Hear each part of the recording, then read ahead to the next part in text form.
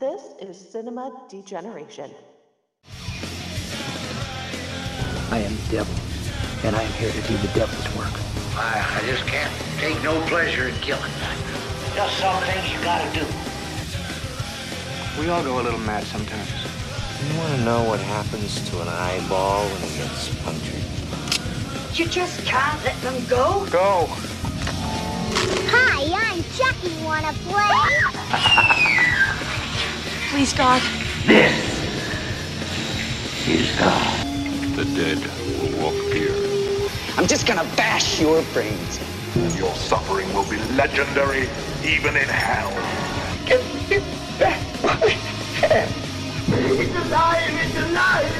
It's alive! They all flow down here. They're coming to get you, Barbara. Boy, you're all doomed. Our introductory show tonight features our Grindhouse Pizzeria, which is dedicated to all things grindhouse and exploitation. Whether it's extra cheesy or loaded with meat, you'll always get a belly full of hot and nasty goodness. Come on in, pull up a chair and grab you a slice. It's just a farmhouse and looks pretty innocent from the road. But once you're inside, you'll see what really happens on a terror farm. Invasion of the Blood Farmers.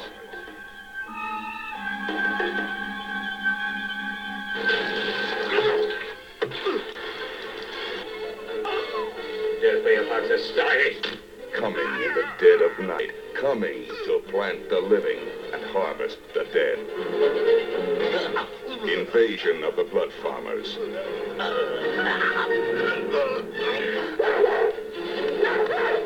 Within a week, the lab will be flooded with human blood. I can't stop it!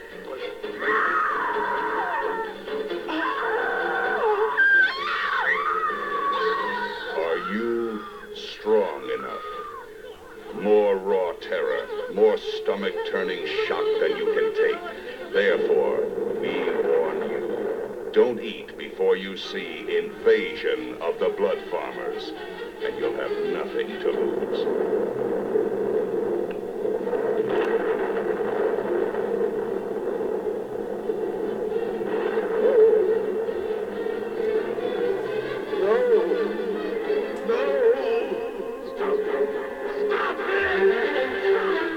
They plant the living and harvest the dead.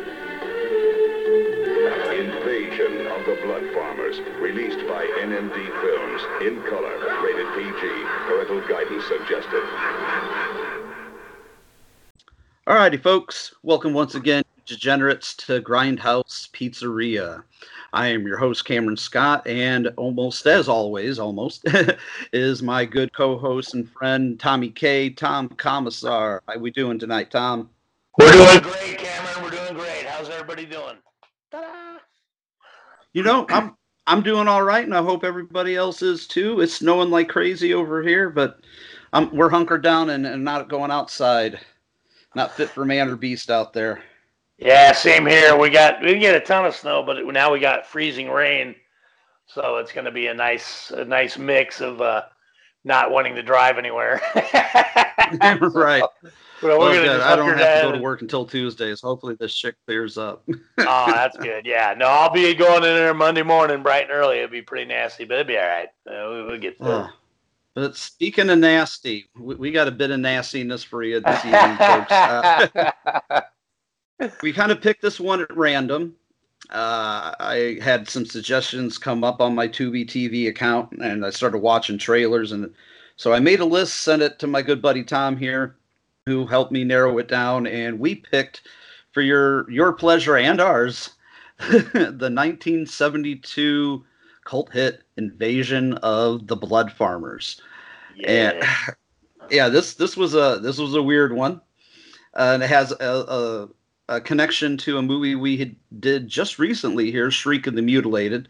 The writer of that film was also the writer and director of this film, Ed Adlam. This is the only film he ever directed. And after watching it, I kind of understand why. It's unique. But I can't say it's good. I can't say it's bad. I can't say really where it falls. It's somewhere between the realm of so bad it's good or just so bad. But it's entertaining, definitely never boring. It kind of keeps you on the edge of your seat. But let me go ahead and give you folks the IMDb synopsis, which is as follows. Somewhere, even they don't know, somewhere in upstate New York, a secretive group of farmers are harvesting human blood for a mysterious purpose. And yeah, that's it. All right. And I love the tagline on the poster. They planted the living and harvested the dead. It promises you a whole lot, but doesn't really, deliver or at all on any level. It's such a disjointed film.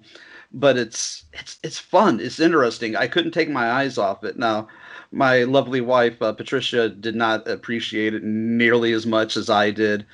I appreciate it as an oddity. It is something that's just, it's just so unique and so weird. It's a perfect grindhouse exploitation film. But a couple little tidbits of information about this film. It was shot over the course of 3 weekends.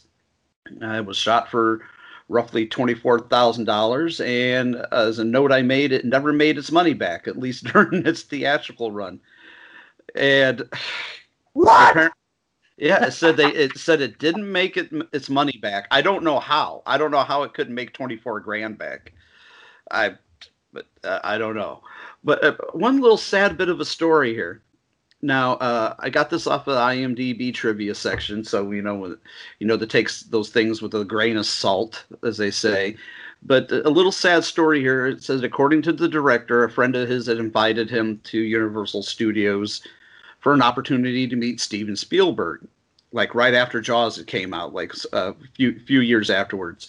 Apparently, he got to meet Spielberg, shook his hand, and told them that, hey, I used to be a filmmaker once upon a time ago. Spielberg asked him what movies he had directed, and he just replied with Invasion of the Blood Farmers. And Spielberg, I guess, turned on his heels, walked away without saying a single word to him, which just breaks my fucking heart. It's just so sad. That's a dick move. That is a dick move. First of all, I've seen worse movies. This isn't the worst movie I've ever seen. Even though it's a stinkeroni at certain things, it's not the worst movie. I don't think I would have been like met a director and just oh fuck you, and just left and turned and left and walked away on the guy. I wouldn't have done that at all. I mean, even if he felt that way, he could have just simply been like, oh, well, that's nice. We'll have a great day, and then walk away. I mean, right, exactly. Like, oh yeah, great, and then just left it at that, But I'm shocked that they couldn't make the $24,000 back. That's kind of weird because you think it would have got some people going with the title, because most of these movies they lie to you anyway. They trick you for once. They get a bunch of people in the studio if you got a nice poster and maybe a good trailer, and because that's what drives us to these things. You see these posters, you see a tagline or a scantily clad woman that's not even in the movie, but they use her in the poster. I'm not talking about this movie in general, but just talking about these types of films in general. Yeah, to trick you into going to watch their movies. That was the thing. That was the game back then.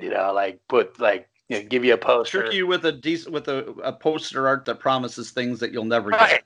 The posters are the best part of most of these movies anyway. You look at the poster and you go, or the trailer too. You go, oh man, this has got to be good. And then you see it and you're like, well, well, let's get off into the beginning of this.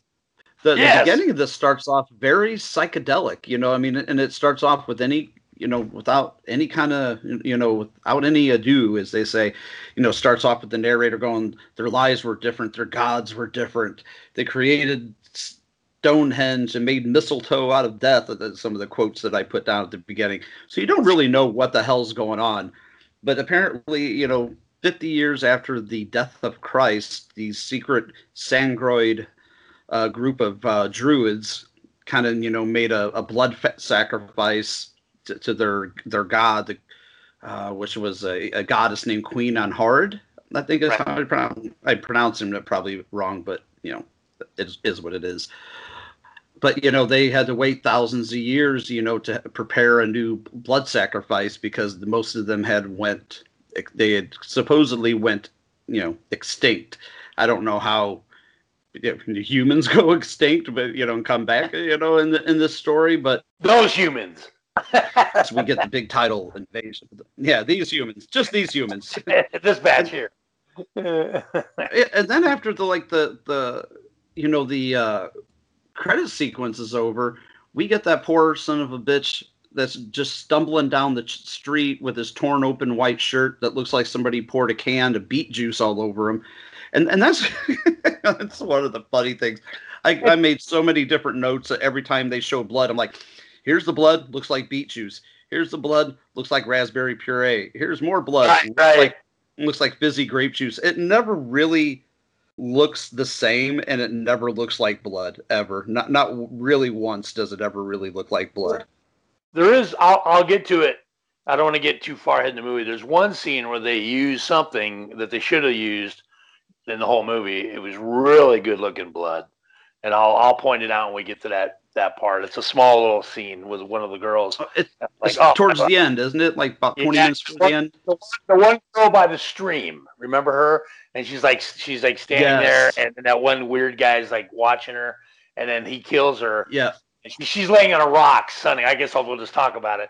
And she's like kind of sunning herself on a rock. She's wearing like a mini skirt or something, and she's just kind of sunning herself like a brunette. Very, very lovely girl. And this guy with the cane that's all throughout the movie, one of the assistants to the Druid King or whatever his name is, the priest. He kills it, and then the blood that's on her looked very Herschel Gordon Lewis. It was very red and paint like, but it was very bright, and I liked that. I was like, man, you should have used that. Instead of the concentrated grape juice that you use. Yeah, the concentrated raspberry concentrate. The frozen stuff you put in a big pitcher, and then you add water to it. Yeah, that's basically what it looks like the whole time. And did you catch the name of the guy?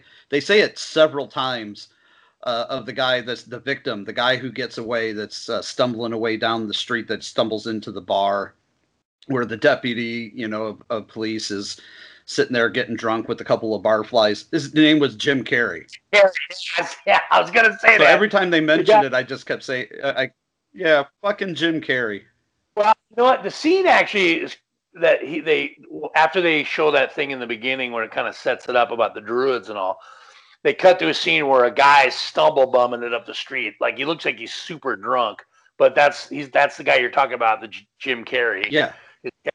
And he's covered in that whatever they got, the beet juice on extract on him, and then he's coming up the street and he's stumbling like crazy, but it actually looks pretty cool.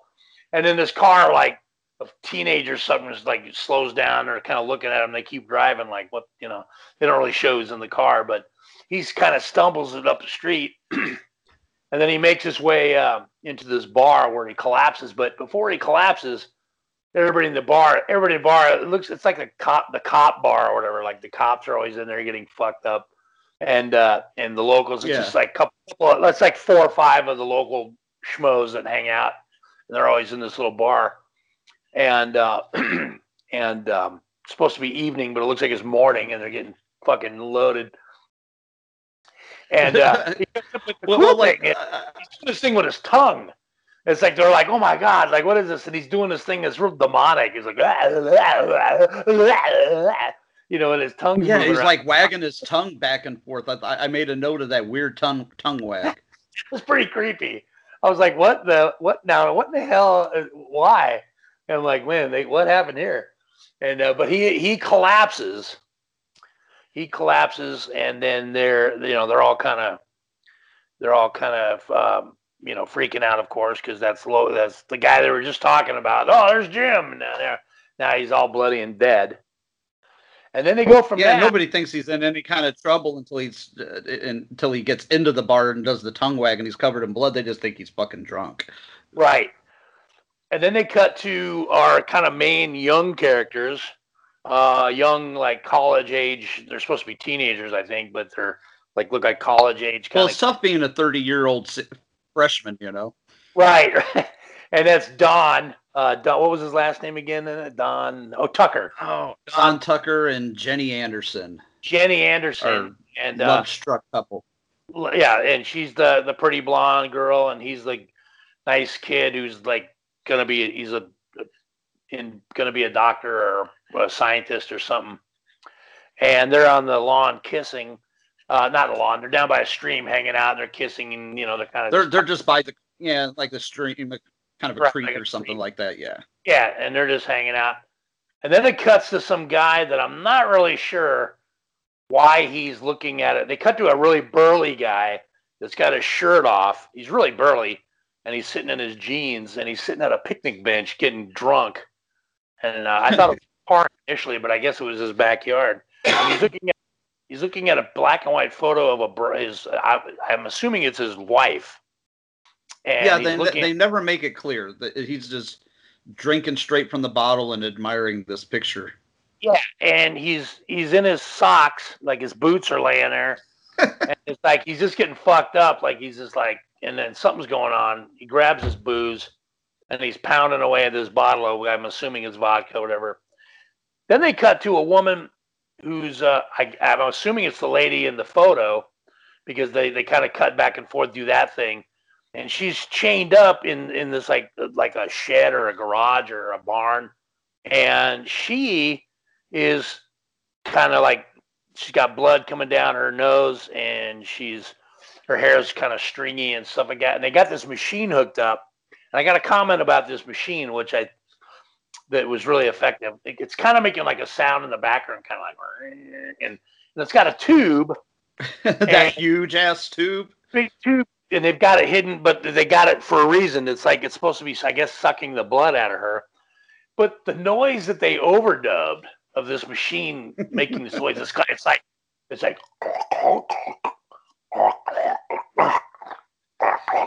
and it's like the weirdest noise, and it's really disturbing because when it's making this sucking noise, you can see like little bits of blood going down this tube, and the victim is just helplessly like chained to the wall while this machine is sucking away her blood.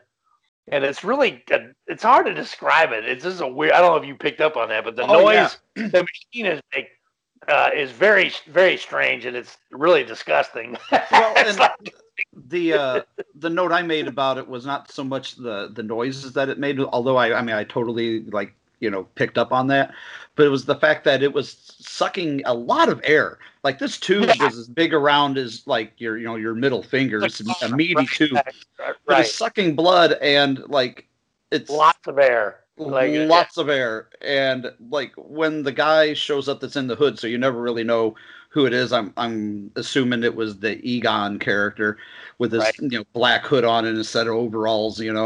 He just pulls the tube out. There's no kind of, and it makes that sucking noise. I go.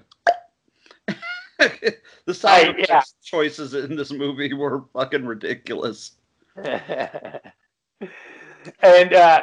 so they're doing that. That's a pretty cool looking scene, though. I mean, it's pretty wicked because that's the first. Oh, it's creepy. She's chained up around her neck, and then the guy in the hood. That's effective. You're like, still shots from that could have been on the poster. You'd have gone to see the movie just for that. I mean, it was pretty good. So he does that. He pulls the tube out, and then it's pretty much. It cuts back to Don and Jesse. They're kind of running. She's ahead of him. They kind of collapse onto a lawn, and they're kind of kissing and screwing around. Nothing major, just a little goofing off. Yeah, as young kids do, Yeah. And then you hear the dad. Now, what was her dad's name again? He's in the house. Oh, Dr. Roy Anderson. That's played by Norman Kelly. The only guy in this movie that really up until this point had any acting experience, because I think the other, like, most of the other people in this movie did not have any acting experience. He was a theatrical actor, which I think showed off like in his performance, because he is extremely over the top. Well, his cadence was very like theater, and the way he was. Oh yeah, I really enjoyed him though. I liked his character, and even his. Oh yeah, me too. It made him. He was very enjoyable to watch. He's very likable, and he was cool, and he was like a. So anyway, that's Jenny's dad, and then so while they're kind of kissing on the lawn and farting around, you hear him. I forget what line he says, but it's like Dawn, you're not going to believe what's happening down in the lab or something. It's like some really over the top, like there is something's happening, so like I get Don, is all excited because he's going to school and he wants to be just like Dr. Anderson, a scientist or whatever, a doctor. So basically, Don goes running to the house to go down to Dr. Anderson's lab. And so this is when we kind of see the first thing with what he does first. Yeah, he like feeds. He does a couple of things, like he feeds their chickens and stuff and whatever. And then when the doctor calls filler scene, killing a little bit of time. So they get down to the lab now. They get down to the lab and he's showing him, Dr. Anderson's showing them this tall, looks like a bong, big tall beaker with a little bit of blood in it, and he's telling him, he's explaining to Don that the volume of this blood has been multiplying, and then there's a bigger beaker because Don had took samples off of Jim Carrey.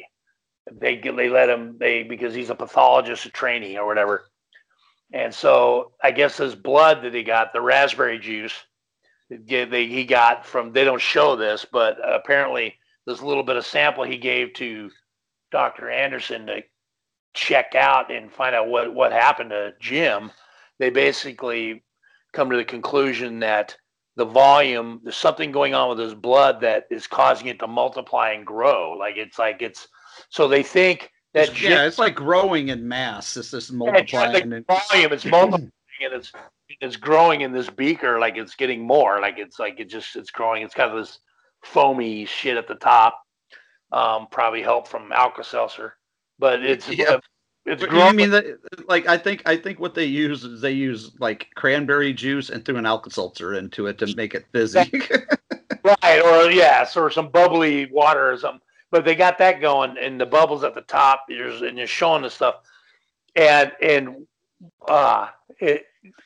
basically they think Jim basically exploded. Like his blood is growing in him. Whatever happened to him, the blood in him is expanding, and it just causes veins and all his corpuscles or whatever.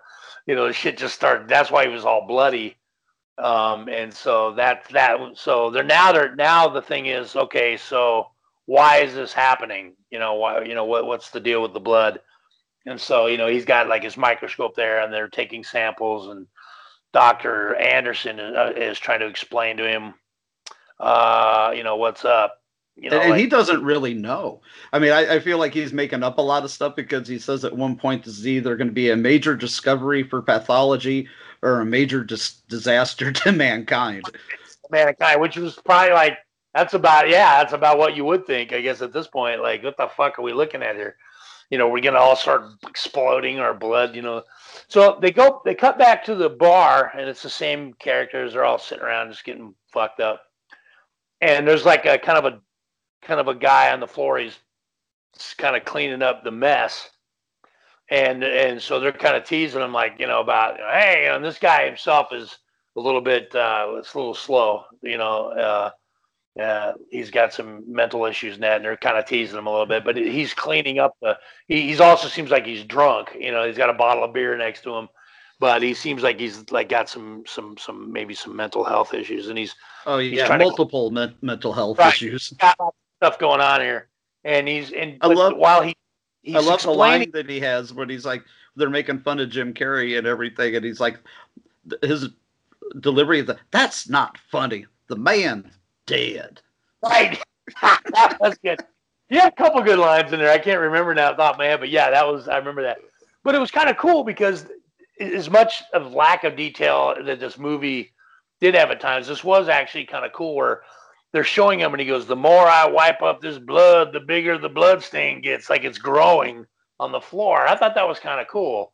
Like it's almost like the Blob, like what is this? Like why is it? So he's basically, he's got this old nasty rag soaked with blood. And he's just kind of swirling it around, and of course the different cuts and the edits, it looks kind of weird each time. But basically, yeah, they don't really get, like what's happening here with this blood, and then they don't really show that again. But this dude is basically going to town trying to clean it up, and then this is where now we see two kind of strangers.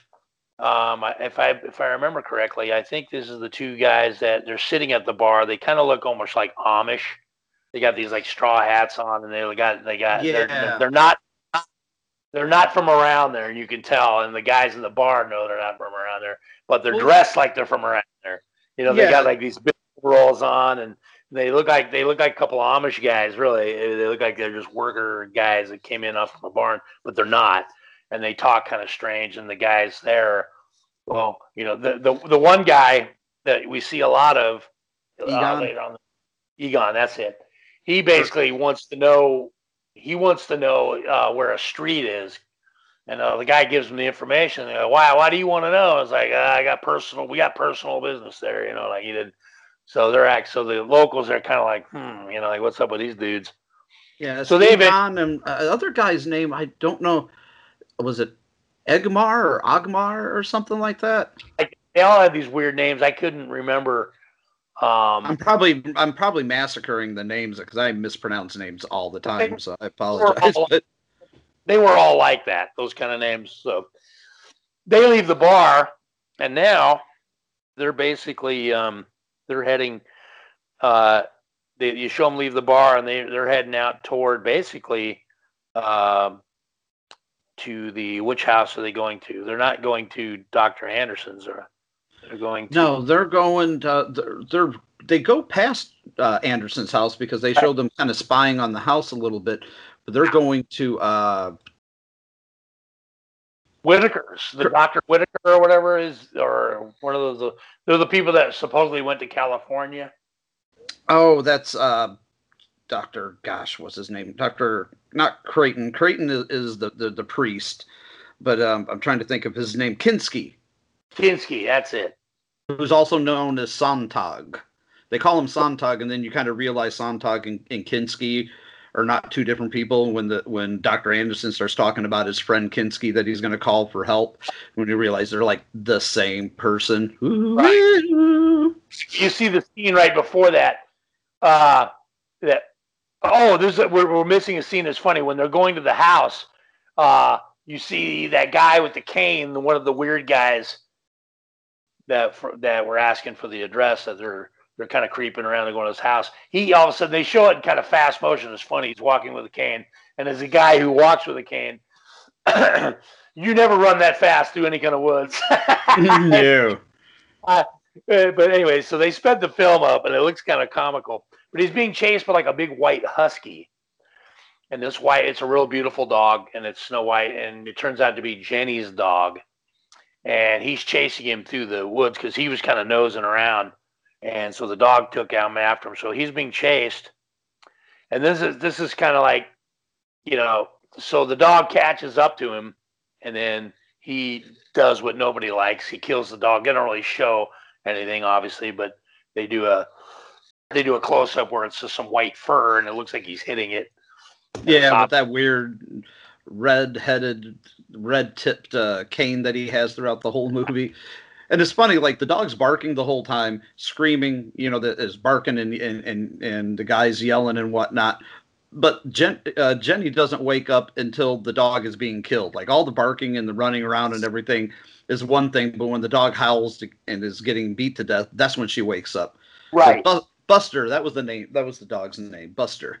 Right, and then he not only does he kill the dog, then he basically they show up by the stream, and it's all bloody on the rocks, and then they they leave us a clue.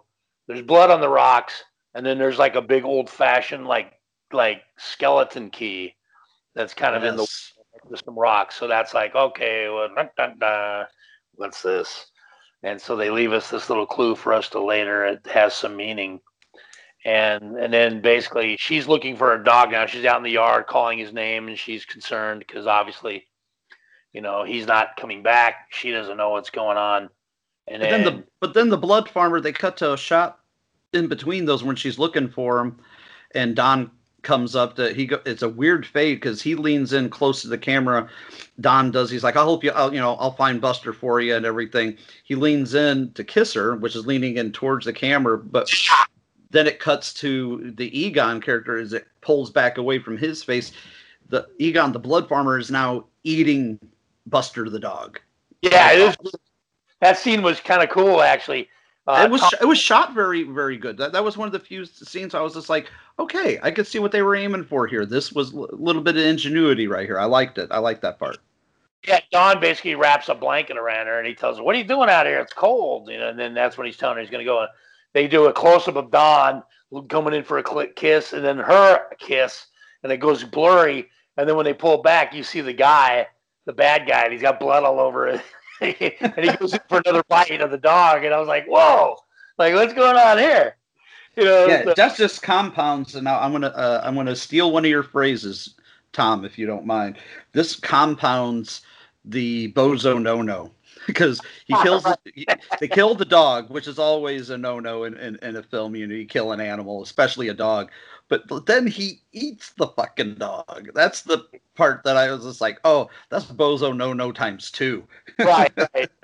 Now I'm glad they didn't really show much going on other than some bloody fur. They didn't show any like entrails or anything. I mean, yeah, Wait, bloody fur. What are you talking about? That was grape juice stained fur. Well, yeah, it wasn't blood. Yeah, it was definitely raspberry flavored whatever cola, and then but he concentrate, so it could really stick to the skin. But so there's not really for animal. Not if you're gonna watch the movie. I mean, it's not really all that harsh. Yeah, it's not harsh. It's not very graphic. It's very comical. It's done about as tastefully done as you possibly could do. I think. If you're gonna kill a dog, that's about as clean as you can do it without, getting too silly. And where people would be like, fuck that, turn it off. So anyway, they go back. They're at the house now. They go back to the house, and they're having daughter Jenny is getting dad coffee, and Don is sitting down for a cup of Joe himself. Got a sweater tied around his neck, and they're sitting there talking about stuff going on and what they're gonna do, and basically about the dog. No, they don't. She don't know about the dog yet. So no, it comes almost immediately after that. She goes to step outside, and the dog is swinging from a rope in front of their door. And that's what happens. So they show creepy guy creeping up by the mailbox, and then she opens the door, and then they show like this big. It just looks like a big fur, like a car seat cover. That's a note I made. That it looked like a big furry pillow cover. Right, or like a furry, like a bathroom mat that they rolled up, like it's like they wrapped it around a fucking pillow or something. Right, exactly. And so that's the bloody dog. You don't see a head or paws or anything. And then so she's obviously freaking out, and Don runs out to find the son of a bitch that did this to her dog, and he's gonna fuck him up. And this is when looking around, he stumbles, if I remember correctly. Is this where he finds the key? Yeah, because he finds the trail of blood, and he finds where he's pretty sure Buster had gotten killed because there's blood all over, and the key is laying in like the creek bed. Yeah, he pulls it out, and he's like, huh. So he's looking it over.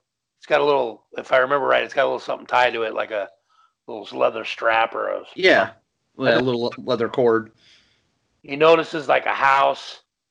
It's kind of an old house with a flag on it, and that's going to turn out to play into the story a little bit later.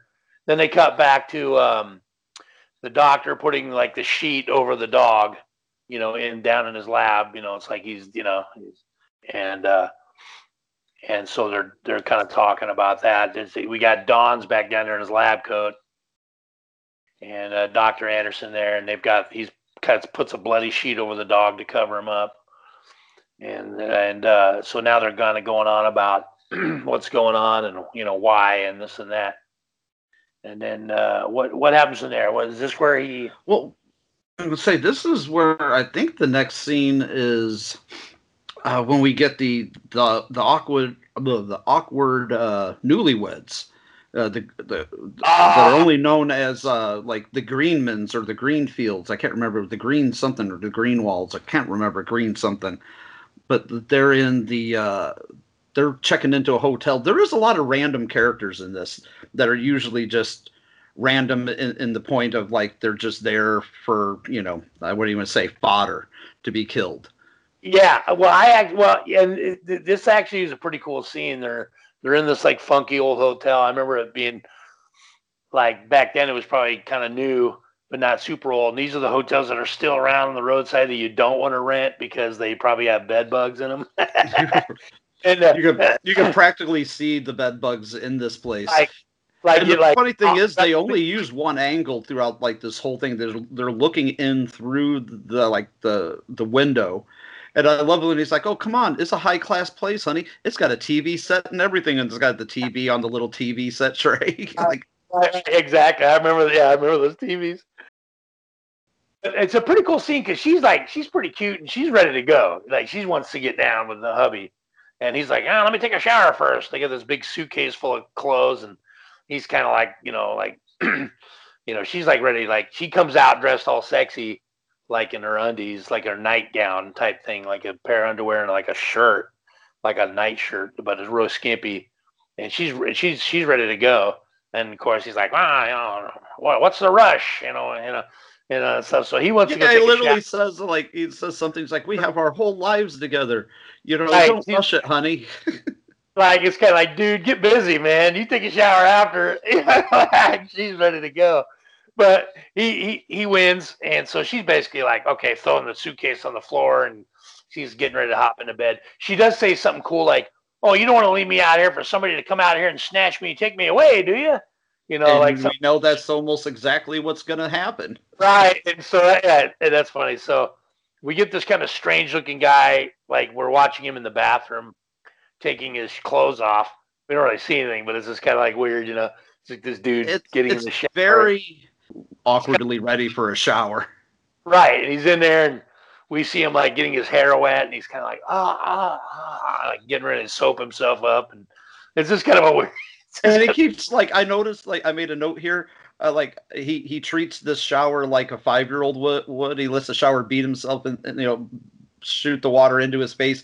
He gets a mouthful of it and spits it. Gets another mouthful of it and spits it. It's just like, is this guy 35 or 5? Right. It's like, dude, you're taking a shower. Get it done. What are you like? It's your honeymoon, dude. You're about to get laid. All right, bro. Rinse off and then towel off and get the hell out there. It's like, so he's in there, soaping up. Gotta wash every part of his body. So the poor woman, she's there, and then it's kind of creepy because it goes right to a shot of the guy with the cane standing there looking at her. You don't hear her scream. It's like it's real close up on his face, and he's kind of an eerie close up, and he's holding that cane, that walking stick.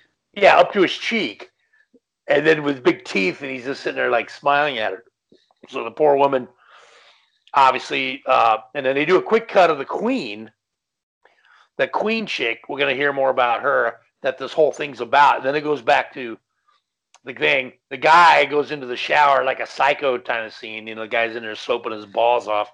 And then fucking, you see like the creepy killer guy come through, and then through the glass of the shower. You can see the shower door. The shower door.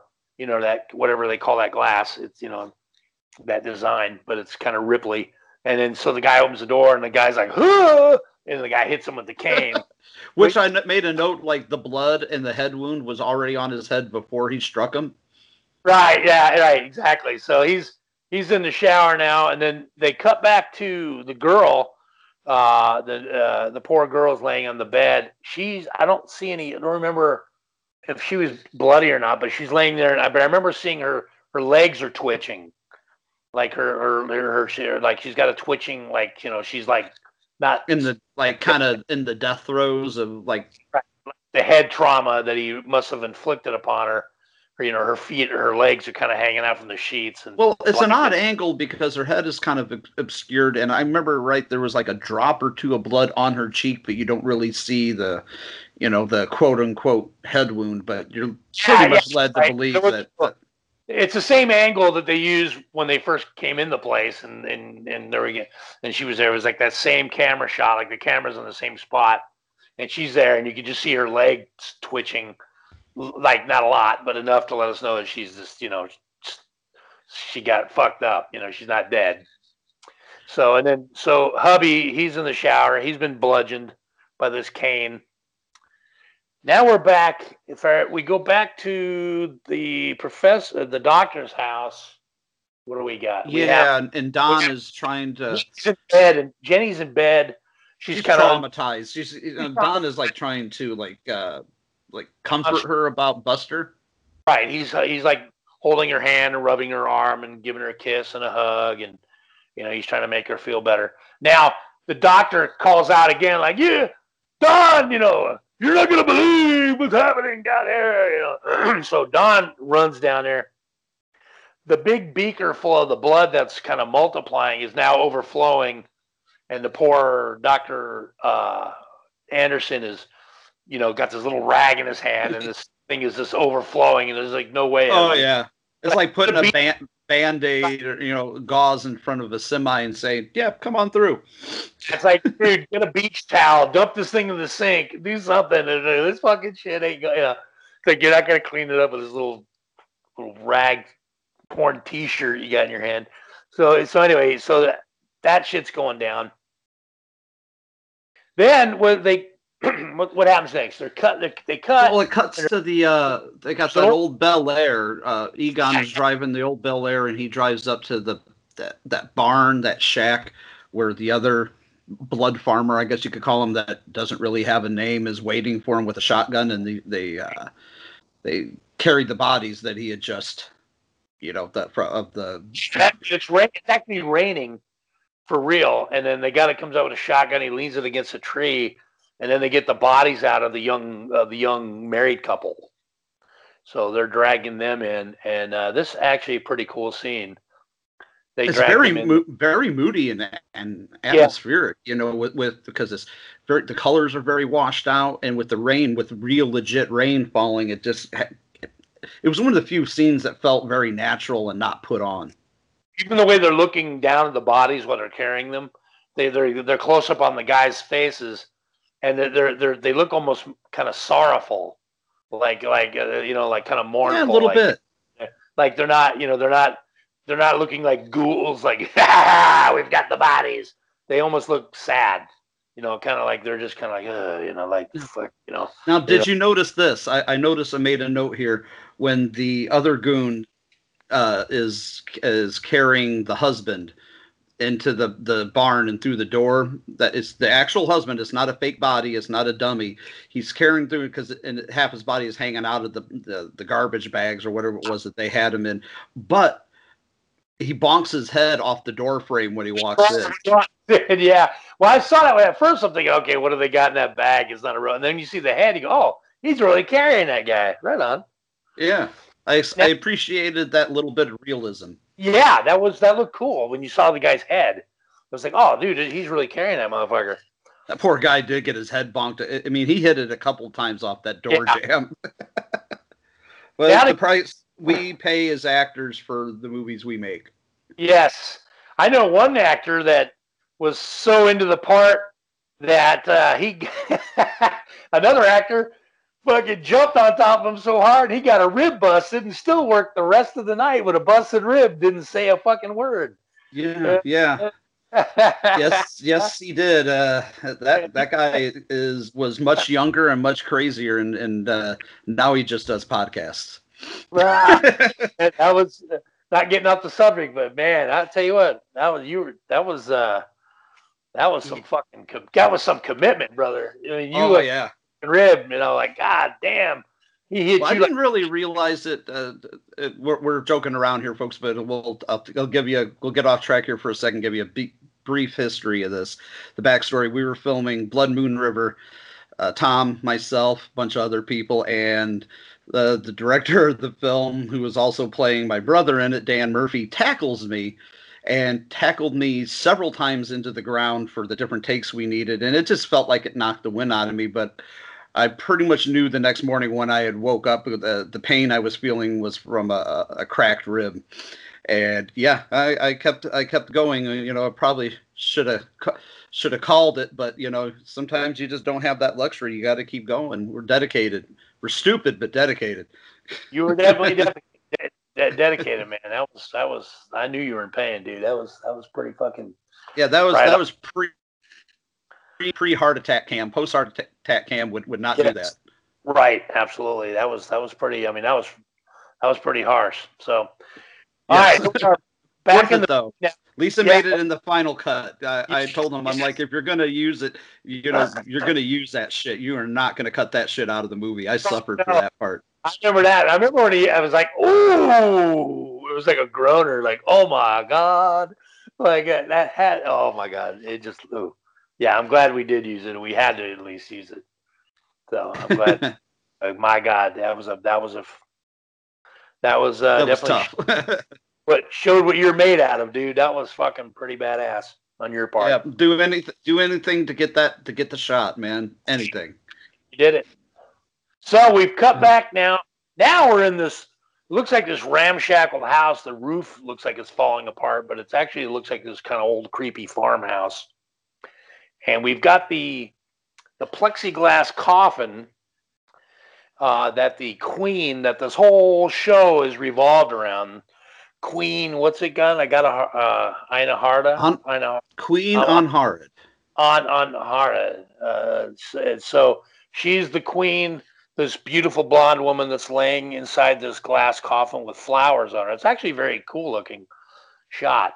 And they've got some candles up by the head of the coffin and throughout the room. It's lit kind of creepily. Probably just the candles. This is where we get the introduction of Creighton or Creighton. Yeah, I think it's Creighton. Right.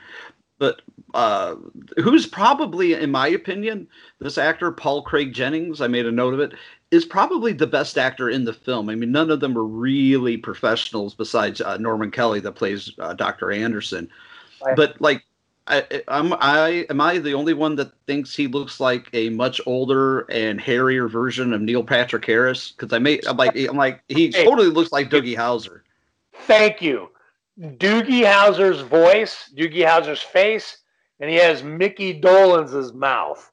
Now I don't know if you're familiar with the monkey, but if you're familiar with Mickey Dolenz, he looks like his mouth. Is there something through his mouth? I went, looks like fucking Mickey Dolenz. It's like the monkey. It's like he and Doogie had a baby. Totally with you. I'm glad you said that because I was gonna say it. Totally fucking Neil Patrick Harris, the voice, the way this actually was one of my favorite characters in the whole movie. I think he was fantastic. This is the guy that if this movie was to ever get remade, which it's not, but if it did, I nominate Cameron Scott to play him.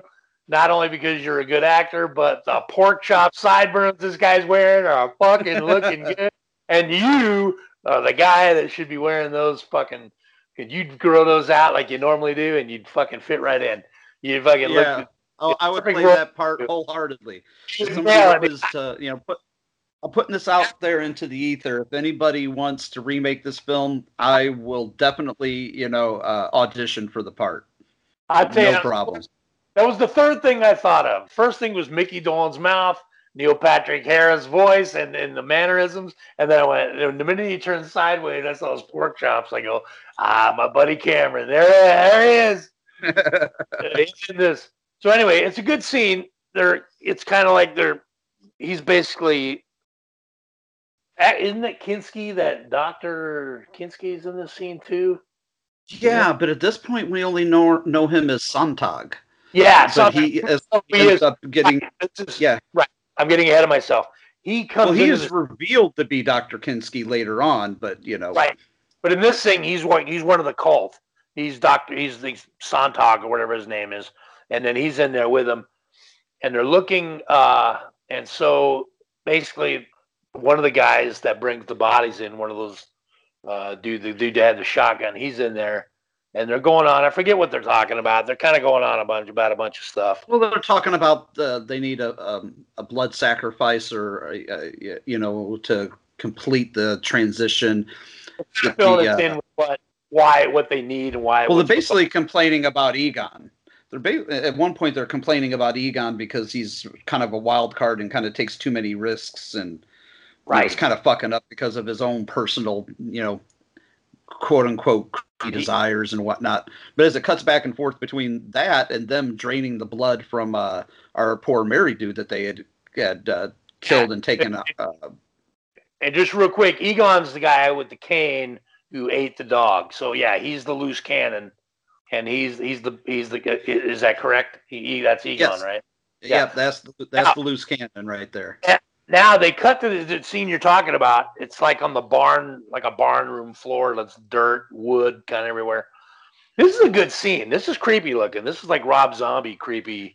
Like this is like yes. dude's laying there, and it's pretty cool because when they turn the machine on to start sucking the blood out, like he starts twitching, and he's like his body kind of starts reeling and twitching, and it's pretty fucked up. They're sucking. It's creepy. And just the way he's kind of bouncing up and down. They got him tied up, and he's just basically got a sack wrapped around him. But poor guy was just taking a shower. Now he's laying there twitching around. Didn't even get to consummate his fucking marriage, but that was his own fault. Yeah, he had a chance. They could have fucking got it done there. But anyway, so they're sucking the blood out of this poor fucker, and he's just twitching away there, and they're sucking the life out of him. They kind of go back and forth, and they're showing and then I got to bring up the thing here when they're showing our lovely queen, who it's kind of like a Snow White little moment. She's all dressed beautifully, and she's laying there in this glass coffin, and it's a pretty cool shot. But you can see her breathing. Totally. I mean, I'm like, okay, she's got to be breathing because that's a long shot. Like a long time they're on this thing, and like there's no way you can tell she's not like heavy breathing. She's taking very short, shallow breaths, but it's still very apparent. Right. It's like she's sitting there a long time, and it's like there's no way she's gonna hold her breath. And they probably didn't think about having something over her, so she could breathe and not see any moving. But you see her breathing a little bit, and I figured. And the minute I saw that shot, I go, I'm going to zoom in on that and watch because she's going to be breathing.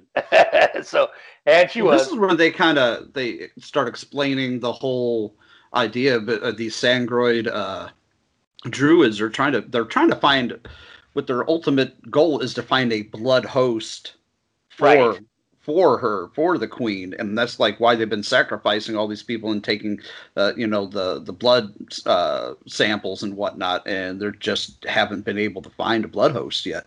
But we know they will because that's what these movies do.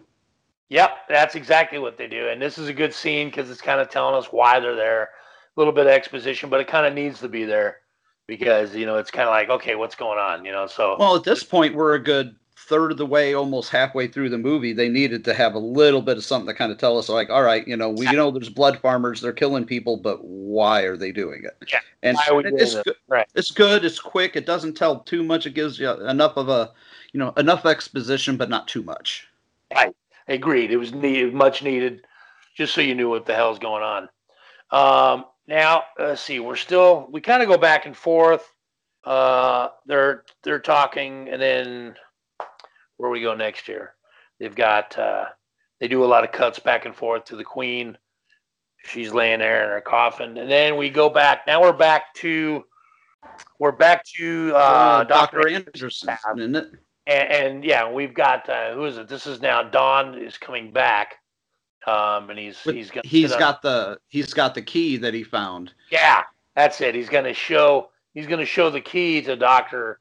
Anderson, and Dr. Anderson's gonna be like, okay, he kind of notices right off the bat that this is some strange metal, unidentifiable alloy, I think he called it. Right, like I've never seen anything like this, and he like taps it, and he's so this is what is very scientific. He taps it with like a butter knife that's laying there from his breakfast. It's just like, oh, it's not lead, it's too heavy. Right. This is nothing of this earth, not really that far, but he's alarmed by the metal, and it just so happens he knows a doctor friend of his that's very specific in his studies to this kind of metal, or not this kind of metal, but about the studies of origins of artifacts, ancient artifacts and different things. So this guy he's going to be able to kind of zone in on what this is. Like, what is this key? What is it made out of? And why is it, what's going on? So he's going to call his buddy. And I believe this is where we get introduced by phone call. We find out it's the same guy. Is that correct? If I remember. Yeah, because he calls up and he says that the guy he calls. He calls the guy's office and he gets a hold of somebody else, and the guy's name was Cameron. So I made a note of that. I'm like, never trust a guy named fucking Cameron. Right. Oh, that's what you knew. Everything was going bad right here. Yeah, he gives him the number of where he's supposed to be like doing some experiments and some doctor type shit on location somewhere, and he calls him up, and that's when we see that the friend Kinski that he's calling is actually Sontag. Right. So he is already he's neck deep into this stuff. So when he tells him about the artifact, he realized that it's the key, this ancient key that Egon had dropped while killing Buster the dog. So that's why he's kind of the wild card. He's kind of the loose cannon because he's just taking too many chances and leaving clues behind for them to find. Right. And then it just so happens that he's going to be in the area tonight or whatever. Doesn't he invite him over to the house? And yeah. Kinski's going to stop by and see the key. He just happens to be around. So he's going to stop by the house, the Anderson residence, and have a look at this key. It was the key of Menanon, but I made the note that he dropped. The key of Menanon. And the call, you could tell the house that he calls is it's kind of that ramshackle fucking farmhouse we're using. It's that Kinski's sitting in this office that's kind of like some weird looking mismatched shelf and a bunch of books thrown everywhere. And this place is falling apart. Like the ceiling tiles are drooping in and falling apart. The wallpaper is peeling. Like condemned building or something. It's this weird house that they probably shouldn't be in. It looks like a place that we probably have filmed in once or twice ourselves in the past. Right, we would be like, yes, the floors are falling in. Let's go. Everybody, come on. Everybody in here all at once. No structural integrity whatsoever, but fuck it, let's go. Right, exactly. And, action. And so we're back. We're kind of still with now we know who Kinski is. And it's Sontag, so now we know. Okay, so we got a weird thing going on here, and then if it wasn't weird enough, and let's see, what are we? Well, we get the next scene we get is the reintroduction of topless drunk guy from earlier on in the film carrying. That's right. I was thinking, I'm going, what happened next? That was where. Yeah, it's pretty cool. Now we know he's in his yard. He's still a topless guy, had a few drinks, and he's got this kind of sickle type thing that he's gonna go chop down. It's all these bushes, and he comes in, and then unfortunately for him, that guy, one of the guys in the hoods is there, and the Black Hood guys from the cult. He goes, and the guy kind of jumps out and rams something into the poor guy's eye. Well, he had it was a syringe of some sort, and he stabs him in the eye. Stabs him in the eye, and that's pretty good blood work there. He's got him. He's holding his eye, and it's not bad. It actually looks like blood. It legit looks like blood and not grape juice for once. Right. And so he kind of run through his yard, and then the guy gets him and whacks him with the thing, and and then that's the end of that guy. And then now we're back to what's the guy? The guy that was cleaning up the shit earlier, wasn't it? Yeah, the drunk guy that was cleaning up the blood stand. I forgot what his characters, because there's a lot of characters in here. They don't have them. They don't ever call them by name, and not only that, but on the IMDb and even the Wikipedia, they don't have character names. They're just listed by their actor names. So. Right. So he gets kind of pulled, like he's looking for a ride, and he gets pulled into this car, this whole Bel Air, and it pulls off. And now we're back at the Andersons. We pulled in. We're in this really nice, I think it's an old Ford Mustang, I think, or Oh, yeah, I made a note of that. Like, Don has a bitchin' like 67, 68 lime green Mustang. It's a beautiful car. Mustang or a Cougar or something. It's a beautiful car, and he gets like a with white interior. I was like, man, that car is fucking badass. So anyway, oh yeah, beautiful lime green paint job and white leather interior. Although Jenny doesn't look like she's having any fun in this scene whatsoever. I think, like, I don't know if it was just the quote unquote acting, or she was just like, I'm over this, or we done filming this fucking movie, but she looks completely over like everything. I want to get home. I'm done with this. Let's hurry and wrap this fucker. So anyway, I forget what they're talking about here. She's still in bad shape over the dog.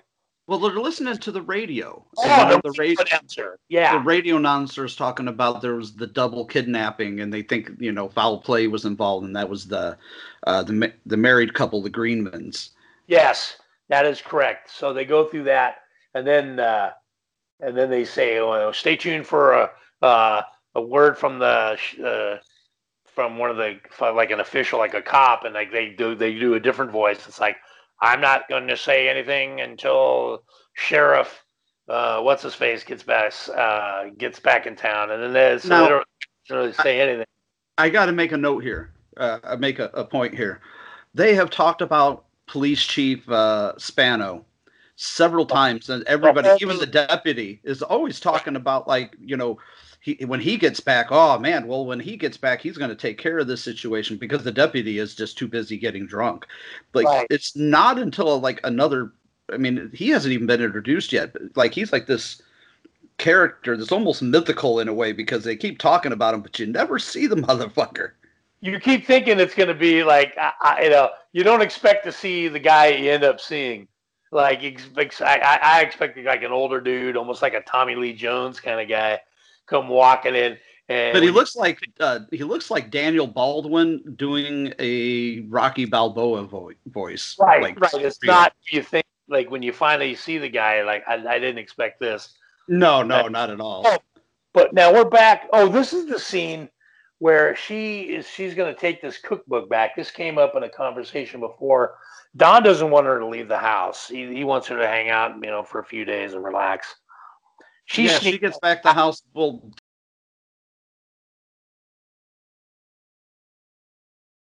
Kinski / Sontag is now at the house with her father, Dr. Anderson, talking about that key. But yeah, she takes the. I think it was, I remember right, if I looked at it, it was the joy of cooking. Yeah. But cool, because Kinski's smart. He's like, this is just kind of some rinky-dink little trinket here. And he plays it off because he wants the key back. So he certainly doesn't want Anderson to think there's of any value. So it's, this is just some, trinket, and he's kind of blowing it off like it's no big deal. This is where I told you about, not that you're going to watch it again, but if you did, this is another one of those continuity things I find it. She's in this, like, pretty little 70s, early 70s, late 60s paisley print dress. And she sneaks out of the house with the book because she's going to go deliver this book back to her friend anyway. She never makes it because when she gets outside, Kinski's there. And he says, I thought you were going to bed. And he makes her go back in the house. And he kind of now, is the continuity the issue with the clothes, or the fact that it goes from night to day, back to night, back to day, back and forth? When he tells her, and he's like leading her back into the house, she's wearing jeans. It's like she's not even wearing anything close to what she had on. So I was like, whoa, boy, they really didn't pay attention here. It's not like they got a slightly different dress, or that yellow sweater that she was wearing all of a sudden went from yellow to green. No, she went from dress to full on jeans. I don't like it also from one shot to the next. I did notice this. I didn't notice the jeans part. I'll go back and watch it because I totally believe you. I don't doubt for a minute that this was a continuity issue. But what I noticed was the fact that as she's walking, the yellow sweater that she's wearing over the dress went from being buttoned up to her neck to being completely open to being buttoned up again to being completely open again. Right, exactly. And then what did we do here? They go back to the barn, and they've got the poor guy that was drunk, that was stumble bumming around, that was wiping up the floor earlier that they were making fun of. They got him on the floor, and they got a tube coming out of his belly, and that's pretty gross because they're pressing down on it. They're trying to hold him down, and guys pressing down, and it's like this really gross. The scene where that tube is like sucking blood out of his belly into this thing, and it's pretty like that weird noise that. Yep. And like again, it's sucking an awful lot of air. They're getting awful lot of air from inside the human body.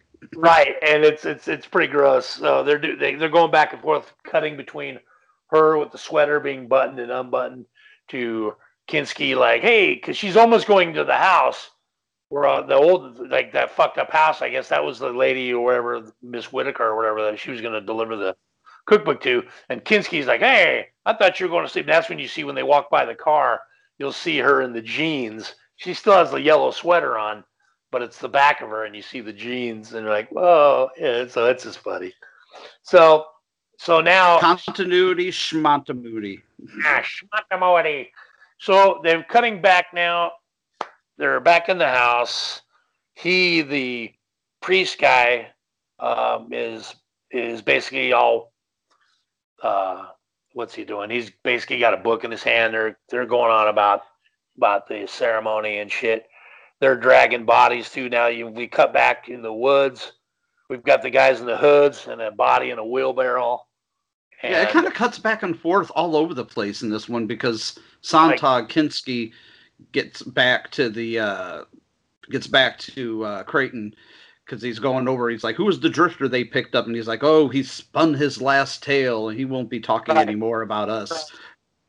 Now we're back in the bar, and we've got one of the cops with his hat on backwards, and he's drunk. Oh, he's drunk as a skunk. Yeah, and I think we need to mention the name of this place on the outside. The outside of the bar is called the Huddle 2. But everybody refers to it as Shorties. So right. So Shorties, Huddle 2, whatever. Right. Now, this is a scene where they're talking to the one guy, and this is the guy that was in the Shriek of the Mutilated. He's in a couple of the bar scenes, but he's really in this scene. He does a lot of talking. The cop is behind the bar with the hat on backwards. And he's talking to this guy, and the guy that we see was the actor in Shriek of the Mutilated. He was out in that first scene where he kind of loses it at the party. Yeah, and then he stabs or slices his wife or girlfriend in the neck, and then she kills him with the toaster in the bathtub. That's that guy. He's there. He's in this scene, and I recognized him. I can't remember his name, but that's him. And then, so basically now we've got drunk cop. He's answering a phone call. And isn't this the sheriff that's calling him? The sheriff is calling him. Yeah, it's the police chief. Yeah, this is our first actual, introduction of police chief. He's caught in a storm. And he's saying he's going to be back. I'm going to be leaving in the morning. Trying to make his way back. So now this is the first glimpse we get of the famous... Sanos? What the hell? What is it? Spano. Police Chief Frank Spano. And the guy who played him's name was Frank Iviano, which I made a note. I looked at a couple of reviews for this because you sent me that one really funny review of the movie that I love so much.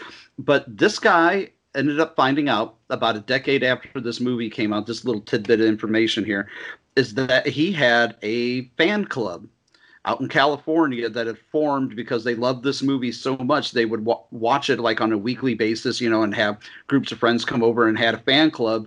And apparently they contacted him. It was the only movie the guy had ever done.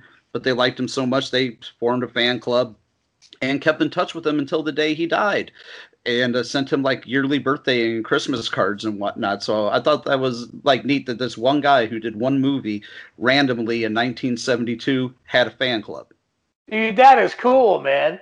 I mean, think about that. Like this one dude, like you would think like nobody'd even know this guy, and there's a fan club, that's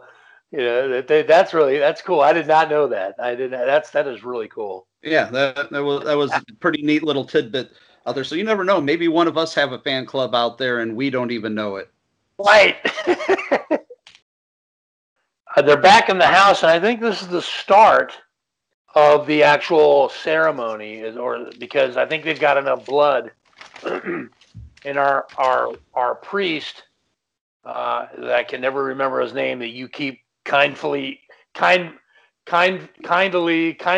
keep saying his name. I don't remember. I can't remember his name. The guy that you should play, Creighton. That's it. I'll just say the guy that Cameron should play. Yeah, exactly. And then he's got a bowl of blood. He takes a sip. Now the guys, we're in the room now again with the glass casket, and there's no top on it. She's just laying in it, and then now the guys are coming in, and they have the black hoods on their heads, and the Creighton is standing there. Basically, he takes a sip, right, and then he hands it to the first guy. He takes a drink. Next guy takes a drink, but when they take a drink, they stand up on something. They lean down in the casket, and they give the queen's corpse. They give her a kiss. Yeah, very odd place, but like very creepy. I thought it worked really well. Yeah, it looks cool. It's pretty, and so the camera there's basically just one camera shot there where they kind of like two or three do that. It looks like it's to be honest, it looks like it's being shot through a keyhole. The whole time. It has that kind of that fisheye lens kind of look to it, like it's being shot through a keyhole. Yeah, you're right. Creepy. It had like when they do the binoculars thing, but it's got like a black around the hole. Like it does look like it's looking through a hole. And then now we're back with Dr. Anderson. And we get our first real glimpse at because he was on the phone with the chief. We and other than like the one shot we had of him, of Chief Spano, in the what do you want to call it, in the phone booth, in the rain and everything, where we never get a clear look at him. This is really the first time we get our clear first look at him, and he's a strange cat. He's a strange character. It's definitely like a shit costume for the sheriff. Like, I don't know, it just looks weird. It looks like he's like his gun and his holster, like from an old Roy Rogers Western and whatnot. It's definitely not police issued. Something kind of weird, and he just looks goofy. It looks like it's like the first time you see him, it's like, like I don't know. I thought I was gonna see something. I don't know. They build him up so much. But anyway, but once he gets talking and that, I kind of like the guy. Like, I like his mannerisms. Yeah, he's definitely kind of East Coast. He's kind of like an East Coast but Midwestern looking sheriff. But he's like got this East Coast kind of thing to him. Like he's out of Rocky. Like he came out of like something like that. Like yo, it's like so they're back to that. Where we got the guy creeping around. We got our boy. He's creeping around the house. Yeah, he's creeping around. Inside now, we've got Anderson kind of explaining what's going on with the blood to Spano, Sheriff Spano, Chief Spano, and he's kind of explaining what's going on with the blood and what's happening. And I think this is when Anderson is already got. He's already explained. I think isn't this where he's already figured out how to stop the blood from. Yeah, he thinks he has. I totally forget how he figured, like what he figured out, but he's got it. And anyway, but he sends now. We got another cut now where I don't know if we're supposed to be nighttime or it's daytime, but we got a shot where we've got now Chief Spano, and we go to that old shack, and he doesn't realize. He's expecting to find out who was it, the Whitakers or whoever, and we've got Kinski, who is Sontag, who comes out and he's in a lab coat. He's like, and it's kind of like, "No, I wasn't expecting you here," and exactly. So basically, Kinski's doing the old razzle dazzle, the old soft shoe, like, well, this is and we have this is the second wardrobe misfunction or malfunction because Chief Spano's outfit changes. I don't know if you noticed that he went from wearing light khakis to wearing like the dark brown khakis, and then it changes back into the light ones later on. Yeah, exactly. I was gonna. Yeah, he did. Wardrobe malfunctions galore in this movie. They're all over the map on these wardrobes here, and they and so basically Kinski's doing the old soft shoe, kind of like, well, I'm out here. These are kind of like a top secret. We're working on some stuff that people. It's about atomic. He goes into this nuclear thing or something, and he talks about omega groupings and solar waves and a bunch of fancy stuff that doesn't make any sense. And nobody's gonna know anyway. And he knows this cop's not going to know. And it's kind of like a bunch of big stuff, big concept stuff. And, but, he's basically out here because it's, he wants to keep it secret and blah, blah, blah. And so the cop, Spano's kind of like, yeah, okay, yeah, whatever, and he leaves. And now he does a Columbo right before he's going to go. He turns around and he's like, I thought of Columbo too. It's funny you said that. Yeah, he does that. Oh, just one more thing. Just one more. Almost like Columbo. Pardon me. One more thing. And he brings up the thing about I forgot, what did he ask him? I forget. It's like, he asked when the Whitakers would be back, I think. Oh, and then he talked about that he went out to California and that he wasn't sure. He gave him some mumbo jumbo, and that was enough to satisfy Spano, and he leaves. Then we cut back. We're back in the lab with a bunch of beakers full of blood. They get just tons of the raspberry concentrate. Oh yeah, their cranberry juice budget must have been astronomical. I bet you they spent $1,000 of their $24K budget on cranberry juice and beet juice. Right. So they got these beakers full of stuff, and I forget who Dr. Anderson's talking to on the phone. I don't know, but he gets off the phone with somebody. And I thought he was talking to the Cameron character again that he had talked to. I think that's when he got, didn't he get he got something, and then he calls back over and he wants to talk to Kinski, and one of those weird farmer hands does something weird with the phone and makes a weird noise, like a little thing with it. Oh, it's Egon or whatever. And he does some weird thing in the phone, like a little thing with his hand. There's like a little explosion. Remember that? Like a boom. It was like, yeah. And then Kinski gets on the phone. And so now, it's kind of unraveling here. Like, what's going on? Like, he's talking to him, and he's like, hey, you understand, I don't want to. Because he's on the phone with Egon, and Egon's talking to him, and he's like, there's no Kinski here. And he's just like, and then Kinski, Sontag comes up, and he's just like, oh, he says something to the effect of like, just one of my students, help one of my interns having a little fun. Right. So he kind of plays that off. Like, guy, is this right? Exactly. Like, this is a prank, from one of his smarty pants students. So they're going back and forth, and I think this is where Well, it cuts to the police chief's office, which is really, you could tell, they taped a map on the wall. They had a rifle rack and a gun safe. And the old like egg-shaped 8-track player that was on his desk. 8-track player with the big antenna. Yeah. I used to have one of those. I picked one of those up at a Sell It Again resale shop back in the late 90s, and it's in storage. I have the exact model like that. I had an old Panasonic 8-track player that looked like, remember the ones that had the T handle on it that you'd slap it? And that was, it almost looked like the things that they used to use when they used to show up blowing up a bomb. You'd hold the thing and close it down, but you'd slap the plunger. Well, you'd slap this thing and it would click the tracks. Anyway, and I had a blue Panasonic. Anyway, whatever. Oh, okay. So we see the sheriff now. This is where, remember we talked about the girl with that she kind of pops in out of nowhere and she's down. She's just a random character that's walking along in the woods in the creek, kind of dipping her toes into the water and just so she's kind of doing that. It's a pretty girl, brunette, kind of Don't even remember why she's there, but she's I don't wandering even around. think she knew why she was there. She's To be just quite there. honest. Show a pretty good. She's in like a mini skirt type dress, and she goes and she's laying on a rock, and of course our buddy Egon, he's fumbling around through the woods with his cane, and he comes up on her, and she's laying on this rock, and then he just kind of, they don't really show him hitting her. I guess he just kind of touches her head or somewhere. Next thing you know, her forehead's covered in blood, and yeah, she's got a massive head wound, like she got hit by an axe, but she like never really like didn't really do anything to make that. Yeah, it's just like a bunch of blood poured in her head, but it's really good looking blood.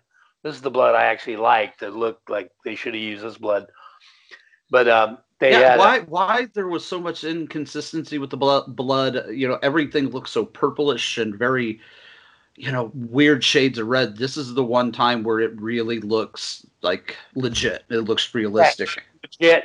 And then he comes in for a bite or something. It doesn't really show a bite mark, but he puts his mouth on her neck like he's bit her neck too.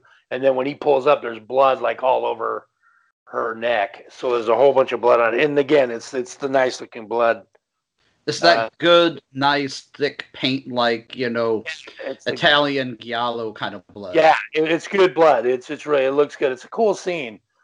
And so she's laying there covered in that shit. And they do a shot where they kind of showing her laying there in the sunshine. And then they go back to, they're back in the lab. I think this is where Dr. Anderson explains to Don about how I don't know if this is where he tells him how he figured out how to stop the blood from growing.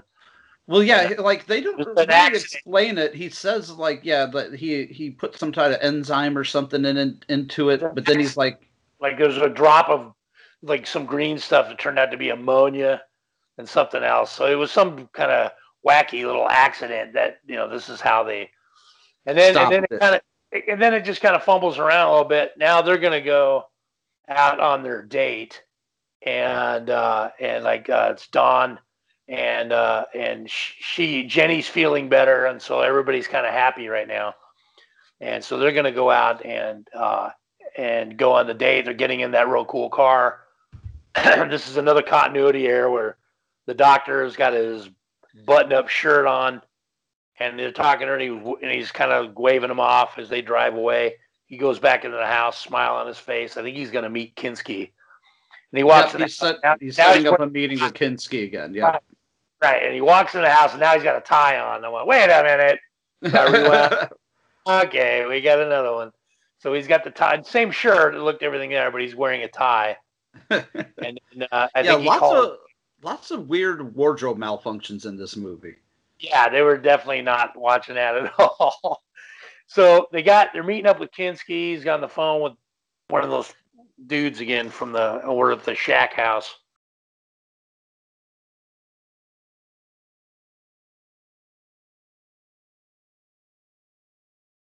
Was it? Yeah. Kinski shows up. And that's when Kinski shows up. He tells him, he asks him about the key that he gave him, and he's like, "Oh, it was a cheap penny arcade trinket." He's like, "I threw it away," and he just. Right. Dismiss it. He just dismisses it like, oh, okay, it's just as I suspected. No worries. Yeah, and so yeah, exactly. So it's no big deal. I threw it away, and he's like, yeah, I didn't know you wanted it. Oh, it would have made a nice pendant for Jenny, and it's like, would it really? Would it really have made a nice pendant for her? Working out his nasty key from the scene where a dog got killed. You know, yeah. like. Yeah, let's have this nicety of a remembrance. Like, remember when your dog got killed and massacred? Here, yeah, wear this around your neck. Right, this is the scene of where the murder took place, where your dog, you can wear this around your neck. So anyway, he's making drinks here. I guess it's kind of funny. He's asking for a Bloody Mary. Kinski, yeah. Well, close up on a glass, Bloody Mary, and then Dr. Anderson, he's drinking something else. He's drinking like it looks like a Shirley Temple, to be honest. Snifter or something, a little tiny little thing. Basically, Kinski's more interested in getting downstairs to his lab You're like, oh yeah, certainly like to see that lab. Oh, there's really nothing down there. It's not that big of a deal. That's not that nice. Oh, well, I'd sure like to see it. Well, okay, let's go see it. So they get him to go down there, and I think if I remember correctly, the phone rings, and so he lets Kinski. He goes, just go on down there. I'll meet you down there. So he goes there and he gets a call from the Cameron character calls him back. Yeah, that's right. Cameron he's giving him some info, and then we cut to we got Kinski. He's nosing around, and then I think he picks up the phone so we could listen in on what's going on in the conversation. Like he's looking around first. Yeah, he's eyeing up the beakers and all the test tubes, the samples of blood. Because he doesn't want. I think Anderson's told him that he's found a remedy for this blood situation. I don't think he wants him to have that information. Oh no. Yeah, so he's listening to the phone call, and he gets a little bit. So now he's looking into the microscope, if I remember correctly. He's kind of, and then he listens into the tail end of this call from Anderson and Cameron, and so he kind of gets okay, the jig's up, he kind of knows what's going on. And because he said that Kinski had gotten upset when he had given Anderson the phone number, and he was just like, well, that's peculiar. I think he's angry with me because I gave him your phone number.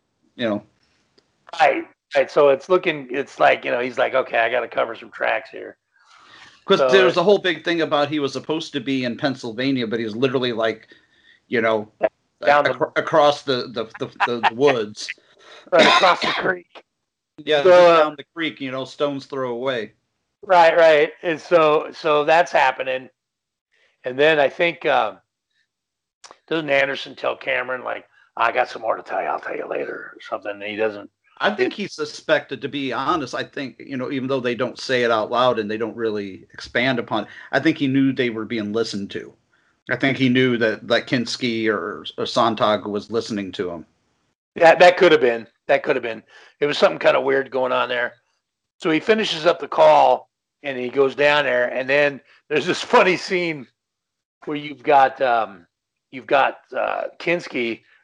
I think he's holding a test tube with some of the solution that they came up with to stop this growth of the blood, and he doesn't want him. Anderson sounds like, hey, go ahead and just put that up. And Kinski just kind of drops it like, oops, you know. That's what he tells him, oh, don't worry, we have plenty more. So now, Kinski doesn't want to hear that. He's got this whole thing of test tubes with stuff on it, and he kind of walks off with it. And so he's not too pleased that there's more of this stuff, but he's kind of playing it off. And then he plays off the Pennsylvania thing, oh yeah, I was up there for a quick meeting, and then I came right back or something. And so because he says, I sent him a postcard. You were in Pennsylvania for one day and you sent this random guy a postcard. Right. And then so he gives. Now they cut. Don is back for whatever reason. He's back in the driveway, and Anderson gives him the case with the test tubes in it. So, and then he's back out there with no tie. So yeah, he's pulling out. There's no wardrobe continuity in this movie whatsoever. We've got Kagan with the key, and he's dipping it in I don't know if it's the blood solution or something, and then he kind of licks the key or does something funky. He's back in there, and Kinski's kind of explaining what's going on, and yeah, I don't know why people get all so licky with blood all the time in movies, because my mind always says the same thing. It's that's how you get hepatitis and shit. Right. I'm not. Yeah, right. And then they cut back, and then now we've got Anderson and Jenny are kicking back on the couch. Actually, this is the first time you actually see Dr. Anderson having a smoke, and they're just chilling out, and they're going to have an evening at home, and it's in nothing. Everything's cool. And then creepy Kagan, or whatever the fuck his name is, he's wandering around outside the house, and he's up to something. Don is on the phone, and I think he calls the sheriff, doesn't he? Doesn't he call Spano? Oh, I can't remember because I know Egon is creeping around outside the house. Oh, in the house, and he wanted them to answer the phone or something, didn't? Yeah, something. I think Don was trying to call. He was trying to call like the Andersons, you know, and they're not answering. Oh, because they got kidnapped. This is what happened. Yeah. Yeah, there's a very like weird transition. It's like they're sitting, not mom and dad, but the dad and Jenny are talking. Don is trying to call them. You see Egon outside with his cane and that syringe. You see the outside shot of the house with him going in, but you never actually see like him attack them or whatever. You see, you just hear Jenny screaming. And next thing you know, yeah. And Don's looking at his watch. He's supposed to call at 6. It's 6:05. So now he's worried. And then Don, yeah, right. And then they're back in the shed. You've got the Kagan there, and they've got everybody, and they're tying them up or whatever, and they've got Dr. Anderson holding them by knife. Got Don now. He knows something's wrong, so he's at sheriff. He's at Spanos, and Spanos kind of like, what? And he's like, well, let's go. Go where?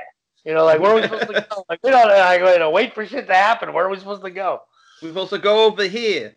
Yeah, where? Over here for what? Like, what are we doing? So anyway, so Don gets Spano the fucking out of his chair, and then they go looking for he I forget what he tells him, but he convinces Spano to get up, and they go out. Okay, so they grab, they rush out. There's a funny scene that was weird. Did you catch this when Kagan's talking, and this is the first time he breaks fourth wall. He like looks at the camera. Do you remember that? Like he finishes like one of his lines, and he just looks at it. It's like, why did he just do that? I don't know. I caught that. I don't know why they didn't just cut 2 seconds sooner. Fucking laughed. I thought that was funny. I'm glad. It's like, so what? In this movie, why not have a scene like that? He just kind of looks at the camera and says something. And he says, "Test the girl." I wrote that down. He literally looks like right at the camera and goes, "Test the girl." Like, yeah, exactly. Why did you break the fourth wall? And it was funny. I thought, okay, why not? Right? Fucking why not? Why not? I mean, they probably thought it would. They probably thought it would play off creepier than it does. Right, but it's funny. It's for this movie, it works fine. Yeah. Now we've got. I think we got Don and Spanos. He's in the cruiser with Chief Spanos, and they're looking all over. They're driving like through the country roads. They're kind of each looking around. Well, they're looking for, and it kind of cuts in between Don and Chief, looking for the Andersons, and they're going back and forth where they finally found out that like Jenny is the perfect blood host for their queen. Right. So we've got that, and then now we're back in the house. We've got them. They're like Anderson's being restrained. One of the guys got a knife out. We've got Jenny like tied up. She's in like a purple dress, and then we're talking to the corpse, and we're getting set. You shall smite them. I love that line. You will rise from the grave, and you shall smite them. He's got a lot of good lines. He gets all the best lines in the movie. And the delivery's great. It's like a Shakespearean, like Neil Patrick Harris. Yeah. With the bad porn stash. Yeah, exactly. With Mickey Dolenz' mouth.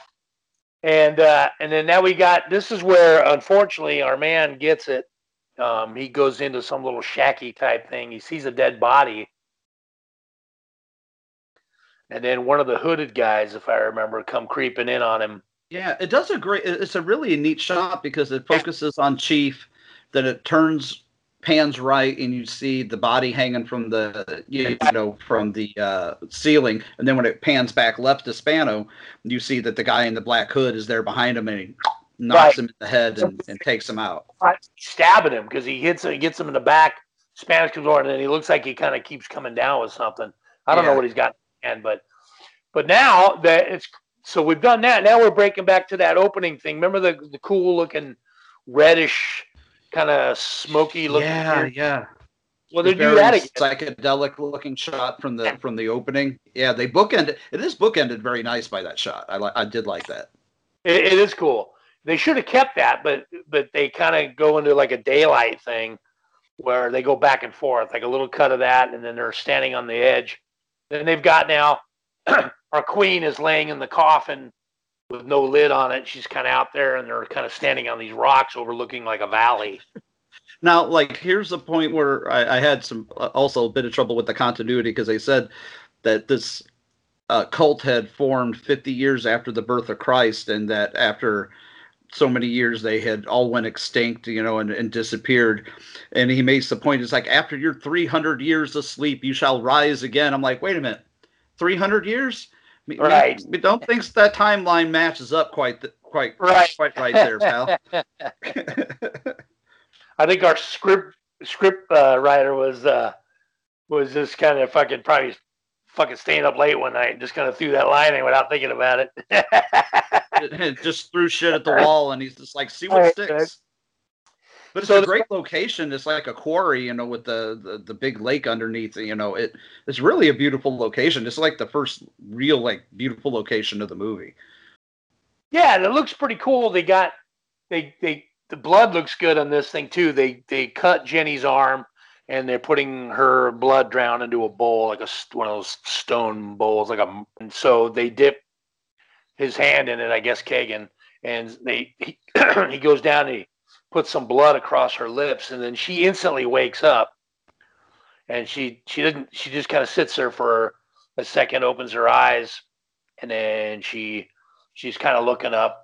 She doesn't get up right away, doesn't say anything, and then she puts her arms up, and then she starts. I kind of, this was the first time I seen this film, so I wasn't a preview to anything, to going into this. I didn't know what to expect. I didn't know if we would ever see her move, ever see her revived. But when that blood just touches her lips, her eyes just open in me instantly, and they're all like, "Hail, Queen Unhearted!"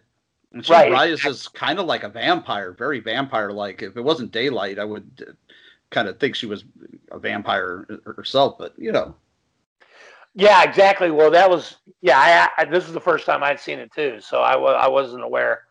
And then so her rise is pretty cool. She gets out, she steps out of the coffin, and she's there, and it kind of goes fast. Don comes running in the scene.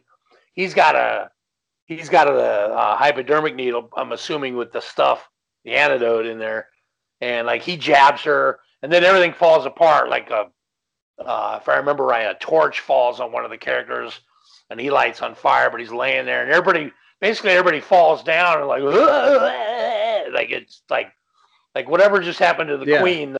They're all suffering from it. They're all dying. Yeah, they everybody. All you had to do was stick the queen with it, and it affected everybody. They all just dropped. Once he got her, it was it. So now we got Dawn, we got Jenny, and then we've got Dad, Dr. Anderson, and they're all kind of looking around, and there's a little bit of smoke from the one guy that's burning. And actually the corpse, didn't look too bad that was being burnt up. The eyes looked a little bugged out, but but that was pretty cool. And then now it's kind of weird. They're all just kind of dead laying there, and that's pretty much it. It goes to they kind of have a cool ending. It's kind of happy ending. They cut to now. It's I don't know how long later, but it's probably a couple weeks, few weeks, whatever. But she's on the couch in her jammy robe and a blanket. Wrapped up in blankets. And so Don's trying to be all, Don's trying to be all he's trying to be all romantic. Well, in a couple of weeks, you'll be Mrs. Don Tucker. Right. And then it's kind of cool. They go down. The guy, Dr. Anderson, calls him down again, Don, or whatever. And he goes down there, and you see something on the table moving around. You're like, oh, what the fuck's going on now? And then you see he pulls a sheet back, and it's a little white dog, like a puppy, like a kind of a poodle mix or stuff. I'm not a dog expert, but it looks like some sort of poodle mix thing. And then in the background, up at the top of the steps, you see Jenny wrapped in the blanket. She's looking.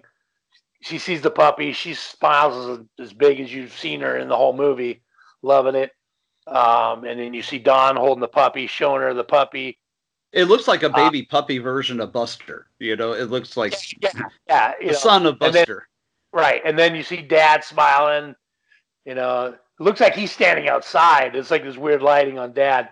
But he's smiling, and then it goes to the end. They show the puppy, Don, and Jenny smiling, and it goes to the end, and that's it. Now, here's my big question at the end of this movie. Did Doc Anderson, Papa Anderson, did he clone Buster? Did he clone it, or did he think he just got a puppy? I kind of wondered. I don't think that was clear. Like, I don't remember them saying that. I thought it was just, maybe we just assume that because it's a white, or I don't know. I don't remember him saying that. He might have said something, but he certainly could have. That would have been a nice little thing. Like he cloned, like little twist. Took a little sample and cloned the, especially back in 1972. That'd have been fucking like, whoa, really? Like cloning. What did he do? And then, so that nowadays that wouldn't be such a weird thing, But back then, I would have been like, whoa, okay. Like took his DNA, or what the fuck is that? His DNA, and then. But that's the end of our film. That was the abrupt ending. Very abrupt, but I like the fact that like when Don sticks the Queen with the syringe with that anticoagulant or whatever it was, that it affected everybody. Like it spread down. It was almost like a vampiric kind of thing. I thought it was very vampiric. It was just like it spread from the master on down. Right, and like instantly, like it was just like the minute she got stuck, like they just started dropping. It was over, And, it was done with. Right. Yeah. That was quite a wild ride. Never seen so much grape juice and beet juice in a movie in my life. Never seen so many random guys like Egon running around, stealthily creeping in the woods. That they could have made a whole movie out of that guy, but that was a ride. That was one hell of a ride, and one hell of a first time watch.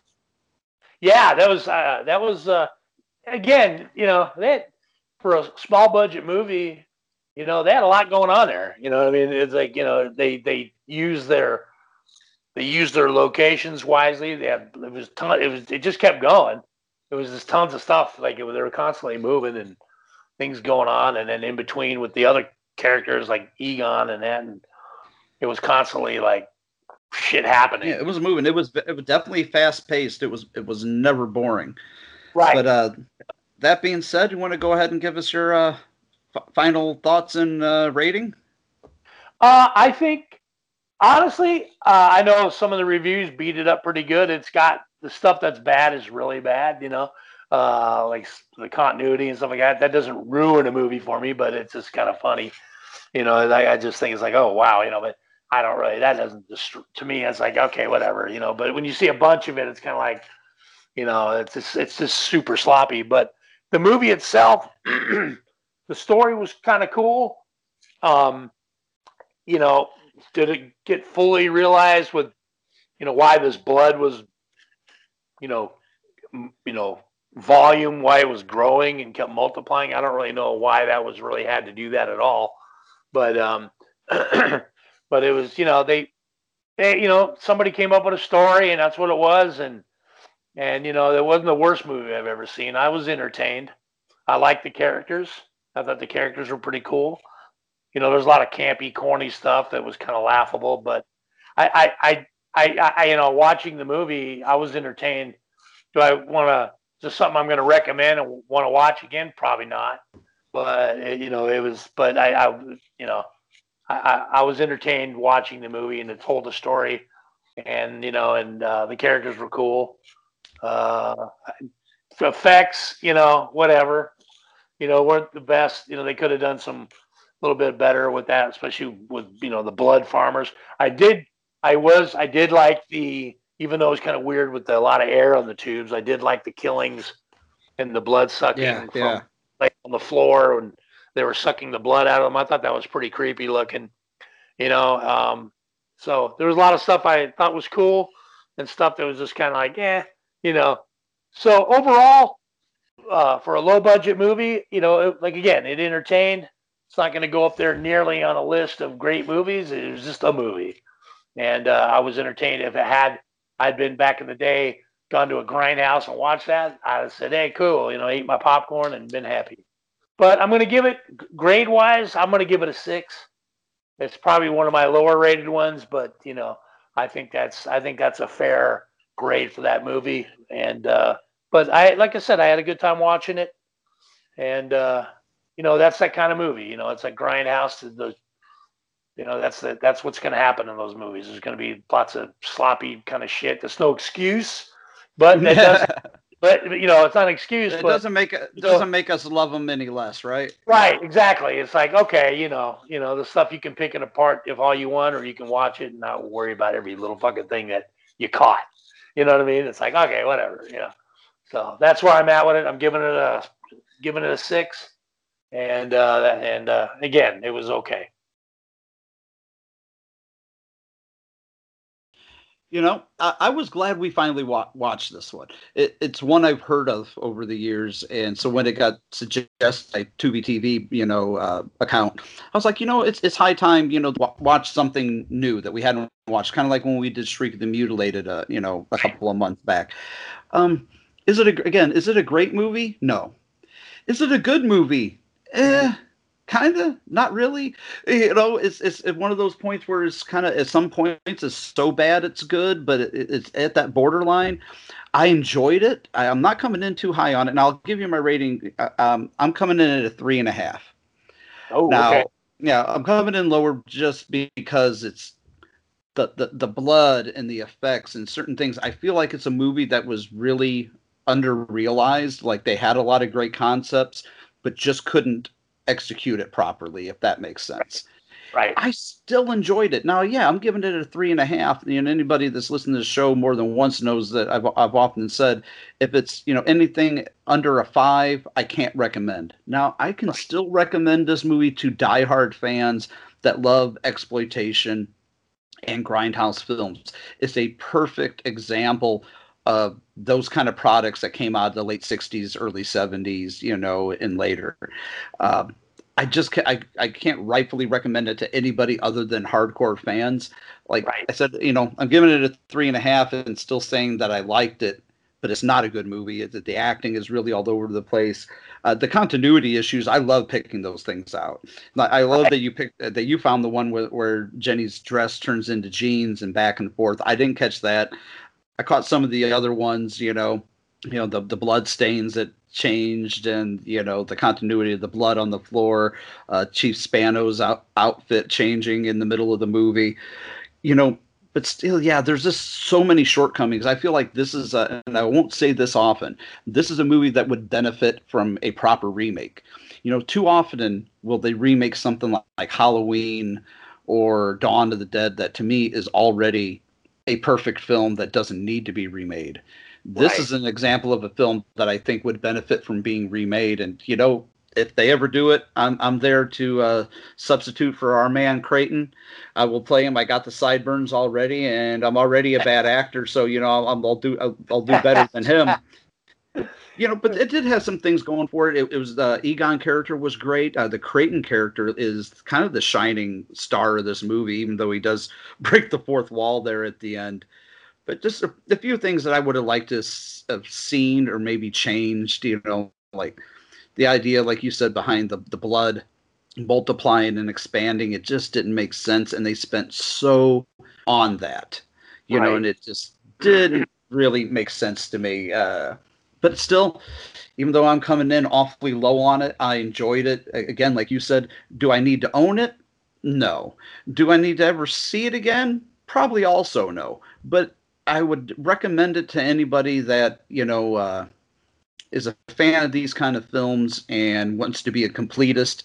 You should probably see it once. Have a good time with it. It's a good time. I would imagine I would have had a much better time if I hadn't watched this movie alone. If I had watched it with a group and we could have had some fun making fun of it, it probably would have brought my rating up even higher. But watching it by myself, I was just like, felt a little it was just a little underwhelming. And again, it's still, it's not a great movie. It's hardly even a good movie, but they made a film. They shot a movie in 3 weekends, $24,000 budget. I can't imagine where that budget went other than, great film stock and grape juice, but it was definitely entertaining. It didn't break the cardinal rule for me. The cardinal rule for a film where I cannot recommend it, no matter how good it is if it's boring. And it's never boring. It's super fast paced, and there's always something interesting going on. So I will at least give it that. And it's that's about all I can say on this film. I can understand why the director didn't direct again. I think as a writer, he's decent. As a director, Ed Adlum was just abysmal, to be quite honest. I think I kind of want to see the third film that he did, The Blonde on a Bum Trip, that I made a note of, was his third film that he acted in, but that he wrote. But I didn't notice this until now. I'm still looking over his Wikipedia page. He was the guy. He wrote Shriek of the Mutilated, but he was also the guy in the Yeti suit.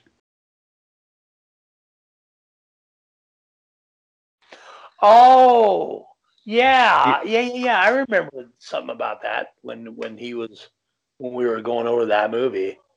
Wasn't it the guy? Yeah, didn't we talk about that? Was it the guy that wrote it? The guy that wrote it was the Yeti, but I just didn't put the two and two together when I was looking at we were doing this. I'm like, wait, that's the same motherfucker.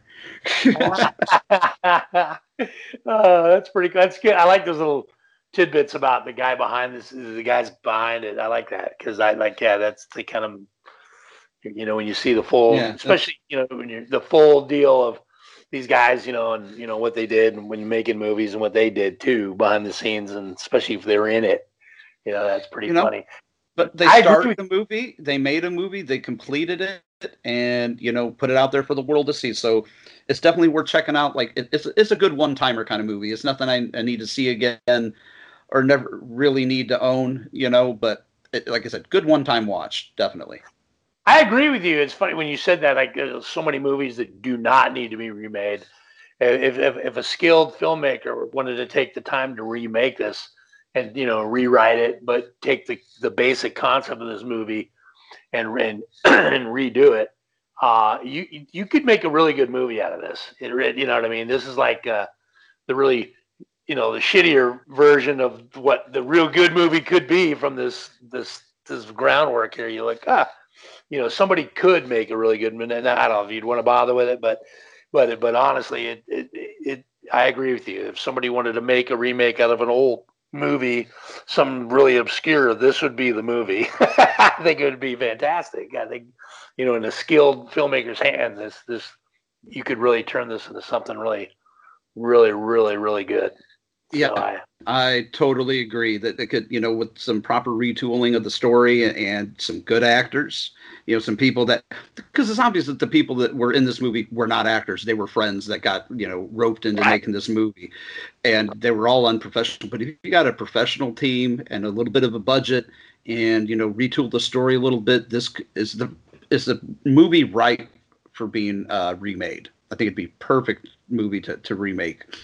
Like I said, you won't hear me say that often, but yeah, this is definitely on it. Yeah, I agree 100%. Well, that being said, I think we'll draw this one to a close. Folks, you have been listening to Grindhouse Pizzeria on the Cinema Degeneration Network, and we have been reviewing Invasion of the Blood Farmers from 1972. I want to thank my co-host and buddy, Tom Commissar. Thanks again for joining us for another episode. I'm not sure what we'll be doing next, but you can be sure it'll be cheesy and full and just that full of cheese. Well, it was always a pleasure, my friend, and I had a lot of fun watching this movie and reviewing it with you, and I can't wait to see what we do next. Yes. All right, folks. Thanks once again for listening, and keep tuning in. Kinski's doing his experiments at the Whitakers. They've evidently leased him the place and gone off to California on a vacation or something.